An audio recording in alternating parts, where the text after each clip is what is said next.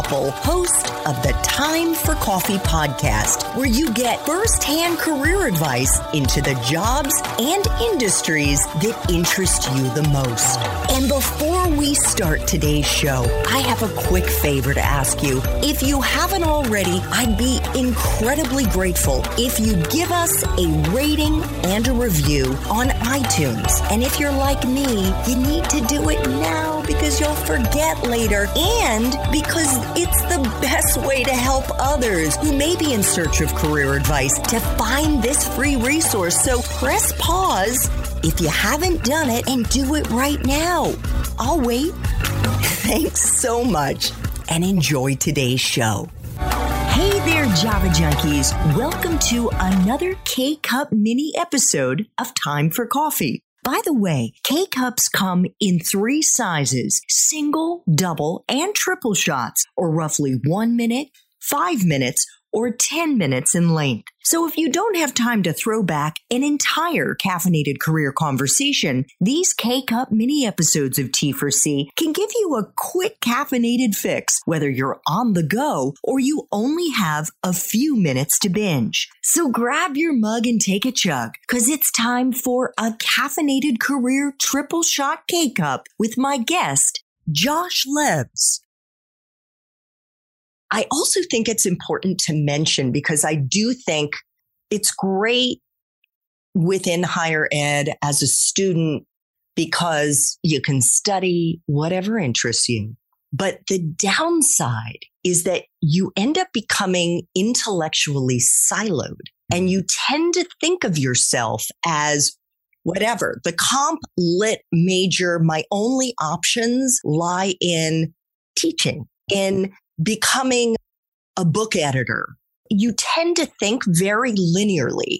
And I think one of the wonderful things that people discover is that you can be an entrepreneur in pretty much any industry. You can have an entrepreneurial mindset. And I think we heard Josh talking about the entrepreneurial mindset he had at NPR, whether it was innovating we'll follow a Hurricane Katrina survivor over a period of a couple of years, or and he's going to talk about it now, innovate a new beat at CNN.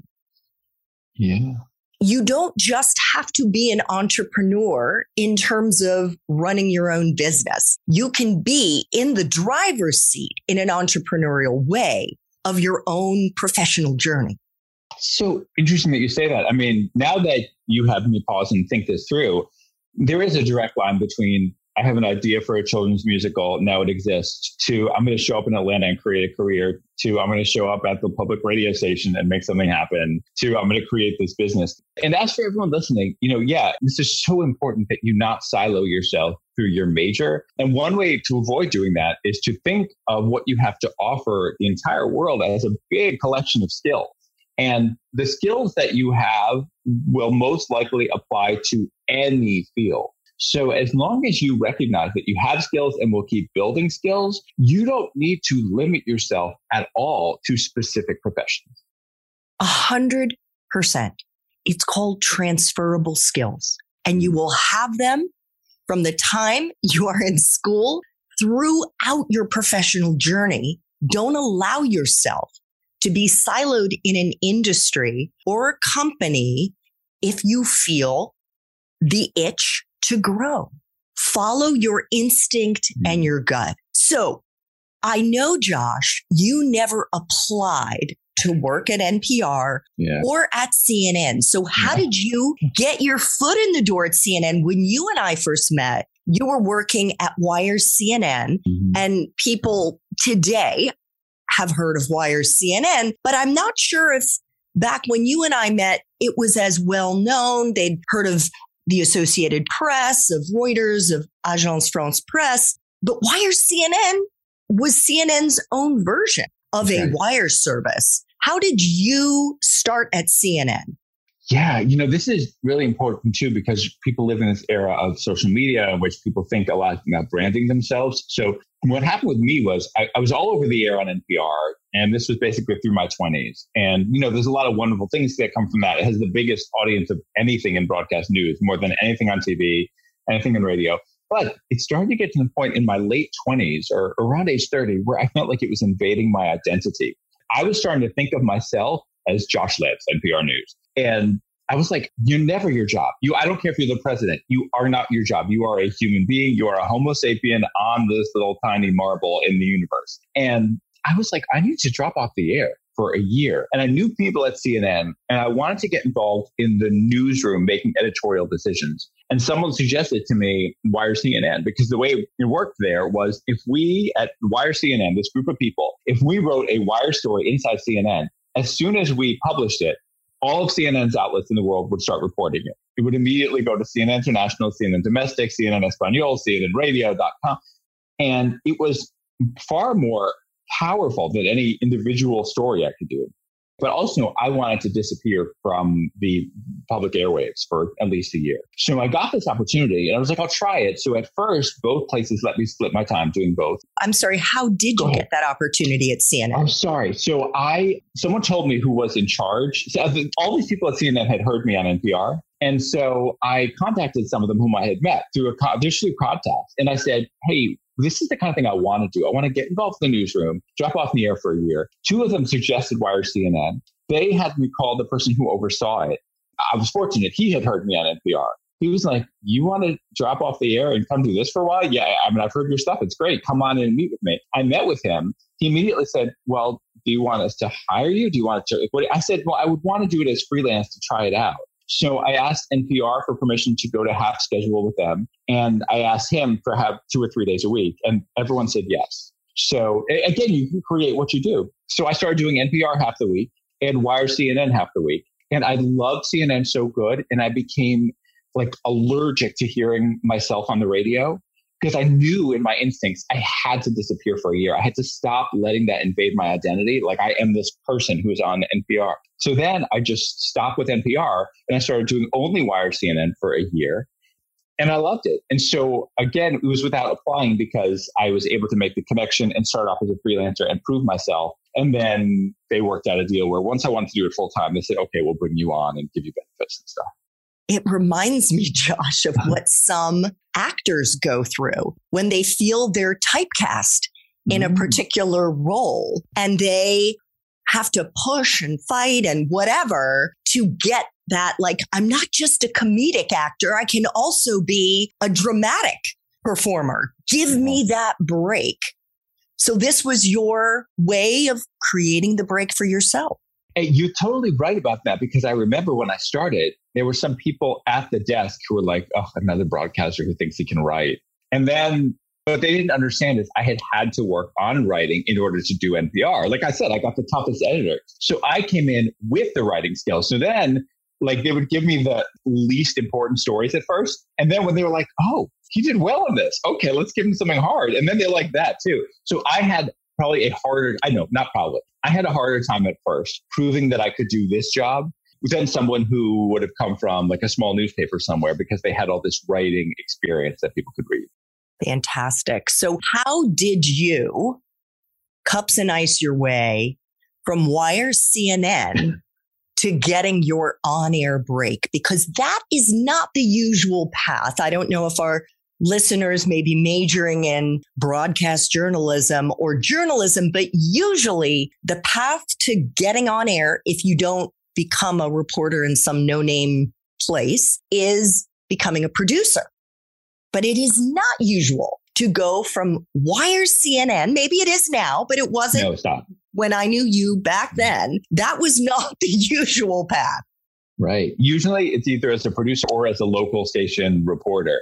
So you're right. It was unheard of. And people told me it wouldn't happen. And inside CNN, all these people were like, we only want, I got so much rejection. Once I did Wires for a year, I started wanting to do some on-air stuff. And that was when the rejection started. they're like, no, you're too real a journalist. No, we only you're want too real a journalist. Is that literally what they said? Oh yeah. No, and then there were these two people who told me, listen, there are capital T's and capital J's. Capital J's are journalists first. Capital T's are TV people first. They said, and there was another executive too. He said, they're looking for pretty boys from entertainment shows. You come along as a journalist. This isn't for you. I mean, but people had said that to me about NPR as well. Like, and the way I am, the rejection fueled me. But I will tell you, it got to me after a year. And I went to a therapist and I was like feeling so down. And when I got in, because my wife was like, you have to talk to someone. And because she was like, I'm sick of listening to you, dude. I'm sick of this. Of you being sad or whatever. Yeah. No, I'm just kidding. I'm just kidding. No. No, I know. You're right, though. I mean, and so when I went there, he said, what's wrong? And it took me like 5 minutes to get it out. I sat there and I said, I'm a failure. I am a failure. And he was like, what?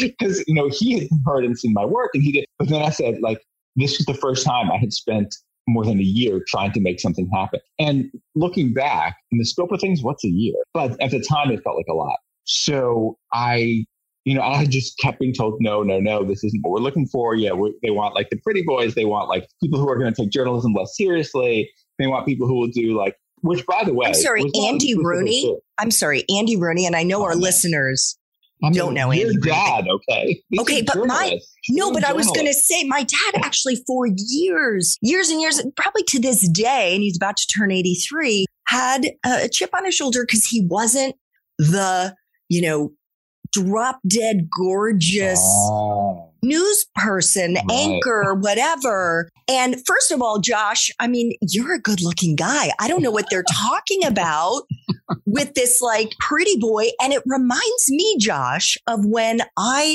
after I came back from China, after I graduated from college and decided I wanted to be a journalist, and I'd worked at a member station of NPR for 6 months, hustled my way to a job working for the all news radio station here in DC. And I too wanted to break into broadcast. And I went to see somebody who was an executive at public television. And he said to me, well, I guess oh gosh, I can't believe I'm blanking on this. He said the most backhanded way of telling me I wasn't fucking ugly. Right. That was really what he said. And it so hurt to have somebody judge me purely on my looks that I can't say it deterred me. I think it also fueled me.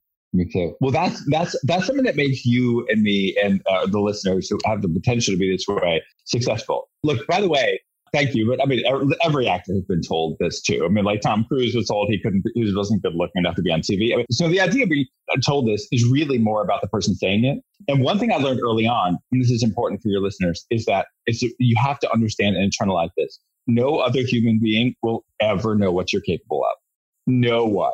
You cannot count on other people to believe in you or your career trajectory. You have to know your instinct. You know what you're capable of. I had been told that my voice wouldn't work for NPR, that I was all over NPR. So even when they were saying this to me, I knew the people saying this to me had been told that and internalized it themselves. So it was more practical to me. I mean, I wasn't like, so hurt in that sense. I was more like, I know I need to do this and they're not letting me.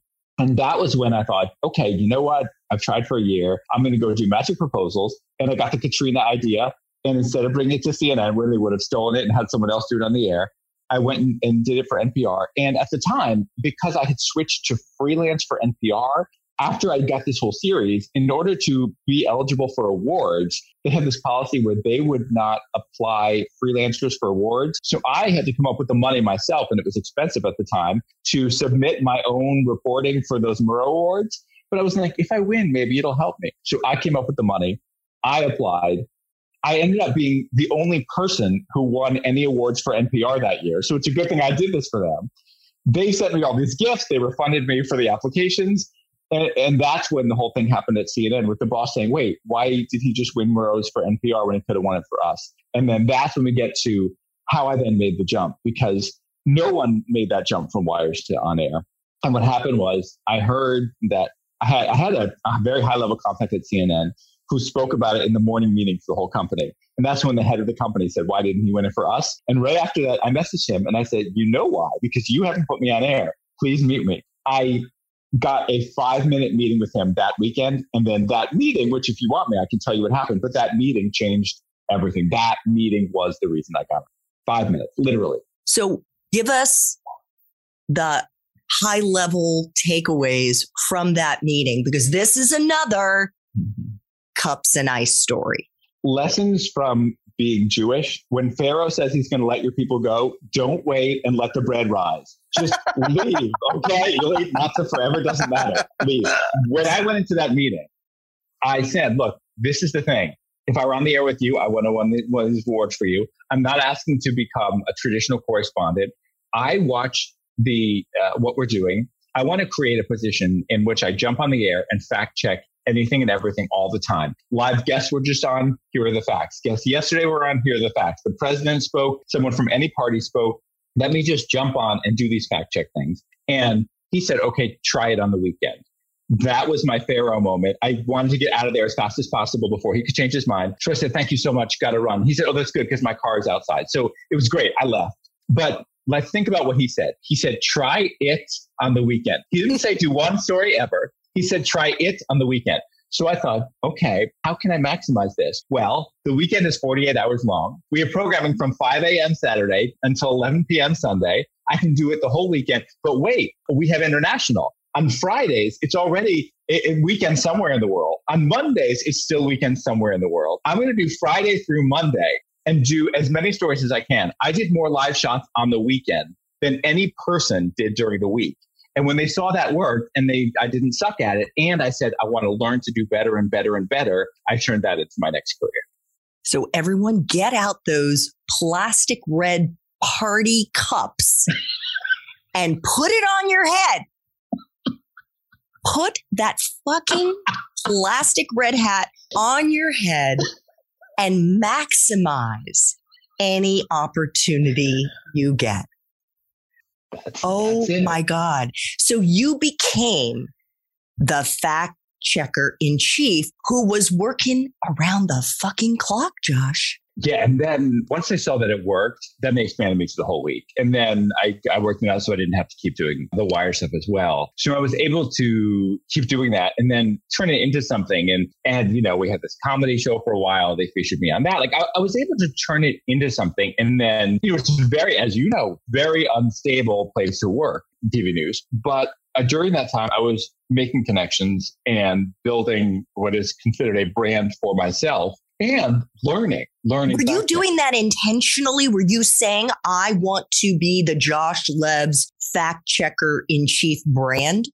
At that time, I was, because I started to see that when it came to fact checking, no one on air was doing it with the intensity that I was. But this is also, you know, just a broader thing about our culture. Like, I don't like live guests going on TV and lying all the time. I hate it with an active dispassion. So yes, I wanted everyone in the network and in America to understand that the more you listen to me, the more facts you'll get, the more truth you'll get. Now, unfortunately, large numbers of Americans don't care about facts, but for those who do, yes, I wanted to make sure that they knew that they could trust and listen to me. Thanks for tuning in to this K-Cup mini episode of Time for Coffee. If you want to listen to our entire caffeinated career conversation, please check out the show notes for this episode. Thanks so much for listening to this latest episode of T4C. And if you're interested in learning more about my coaching services for confused college students and recent grads, feel free to check out the Time for Coffee website under the coaching tab at time4coffee.org or text me at 202-236-5712. That's 202-236-5712.